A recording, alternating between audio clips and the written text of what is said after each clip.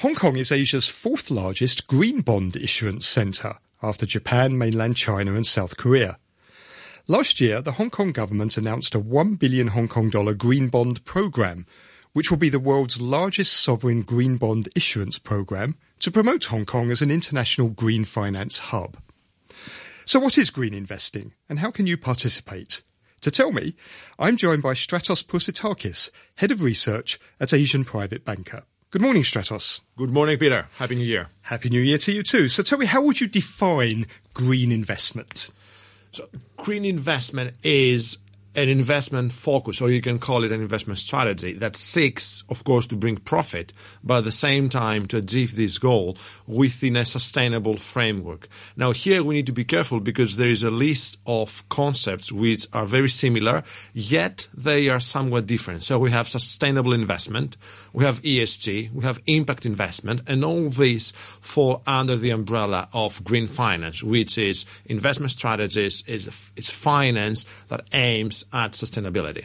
So the idea is people who are looking at green investment, as well as financial returns, they have certain ethical and community requirements that they want to achieve as well in their investments. Exactly. And allow me to put my lecturer hat here and just, differentiate a little bit the term. So when we talk about sustainable, responsible investment, we're talking about an investment strategy which seeks to generate both financial and sustainable goals. So it is an approach to investing that actually integrates ESG values with the aim of keeping a balance. On the other hand, ESG is the application of those environmental, social and governance values in order to ensure better risk mitigation and higher alpha return. It is about priorities. While on the other hand, when we talk about impact investment, priority is given to social impact to have our society better off and, if possible, also achieve certain profit generation, alpha generation. So how do you make sure that the companies that you're investing in actually meet the requirements that you want? Because it's not always easy sometimes, is it, to know? Tell me about it. This is the $1 million question, especially with the recent boom we have with regards to green finance and sustainable investment. I guess this is a term which is very familiar to you, the so-called greenwashing, and this is all about that. It's about companies that actually pretend that they are sustainable, pretend that their investment their practices meets the ESG criteria, and it's not. And by the way, it's not a new thing. Actually, we have this problem since the 80s when a lot of companies, especially in the industrial sector, oil and gas, try to make a case of their sustainability. Now, these days it has been more intense given the boom on green finance. And just to recall a recent report by an ethical investment and finance advisory company named Castlefield that has been very critical against these practices. Now, how you do this? One is better data. And that is also a very big issue these days in the industry of sustainable investment. How do we improve our quantity and quality of data? Recently, Asian Private Banker, in partnership with Robeco, produced a report on ESG in Asia Pacific, and the vast majority of asset managers and private bankers identified the quantity and quality of data as a big problem. The second one is better coordination among all different segments of this ecosystem. And to this end, I would say, perhaps with a focus a little bit on Hong Kong, that things are improving constantly. We see gradually the Hong Kong government introducing new guidelines. Recently, we had the new ESG strategy paper published, where we focus on listed companies reporting their ESG performance based on strict report or explain yourself criteria. The third issue that we need to do vis-a-vis limiting greenwashing is adopting more homogeneous standards. You see, in different markets, we understand green finance in a different way. A very typical example is how does mainland China understand green bonds and how the rest of the world understand green bonds. Just to give you an example, green coal is an issue of debate.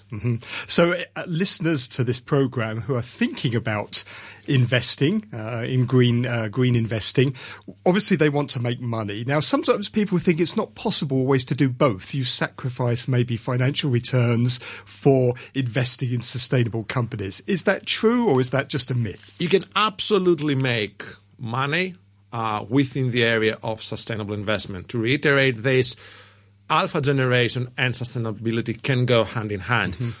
Just to be careful here, applying ESG criteria is not a silver bullet. So a bad investment, even if it can pass ESG criteria, it can still be a bad investment. But at the same time, I can recall a big list of very credible academic research and scholars coming out with results with regards to alpha generation and sustainable investment. Just to give you a quick example, in 2015, journal research by a number of scholars led by Bacchetti, they examined the performance of funds from 1992 to 2012. We're talking about 22,000 funds. So they compared sustainable green funds with conventional funds, and they found that sustainable funds outperform those who were identified as conventional. The same case has been also with the same year from a journal of sustainable finance and investment that did a 2000 meta-studies examination, and they found out that 90% of academic studies concluded that ESG would not have a negative influence on corporate financial performance. Now here, if we take a more, academic perspective, I can see the argument. So if you apply ESG criteria, you limit your choices, hence less choices. But this is not the case because the universe is very big. So it's possible to be a responsible investor and still make money. How do you get involved? How do you start investing in these types of companies? There are a lot of choices. Currently we have a big universe of mutual funds, ETFs, green bonds. And green bonds is a new market here in Hong Kong that's growing, isn't it? Green bonds is a new and rising, it's a very robust market. In all those cases, we have certain criteria. When it comes to funds, can be either ESG integration, that is to say applying certain ESG criteria, or it can be an ESG thematic fund. And in all those cases, do you seriously, as a retail investor, want to invest in a company that runs high risks of environmental fines, or its governance is not fully transparent, or is not inclusive with regards to minorities or LGBT community? We don't want this as a retail investor. It's not a smart strategy after all. Stratos, thank you very much indeed. Thank you very much. That was Stratos Pourzitakis, Head of Research at Asian Private Banker. Thanks for listening this morning. We'll have some more great smart money advice next week on the programme when we look at how to get to grips with some wayward spending habits. Jimmy Lamb will hear from a listener who has some financial concerns over an overseas property investment. And now that stocks are in a downtrend here in Hong Kong and China, we'll look at how to invest in a bear market. In the meantime, from me, Peter Lewis, have a great week.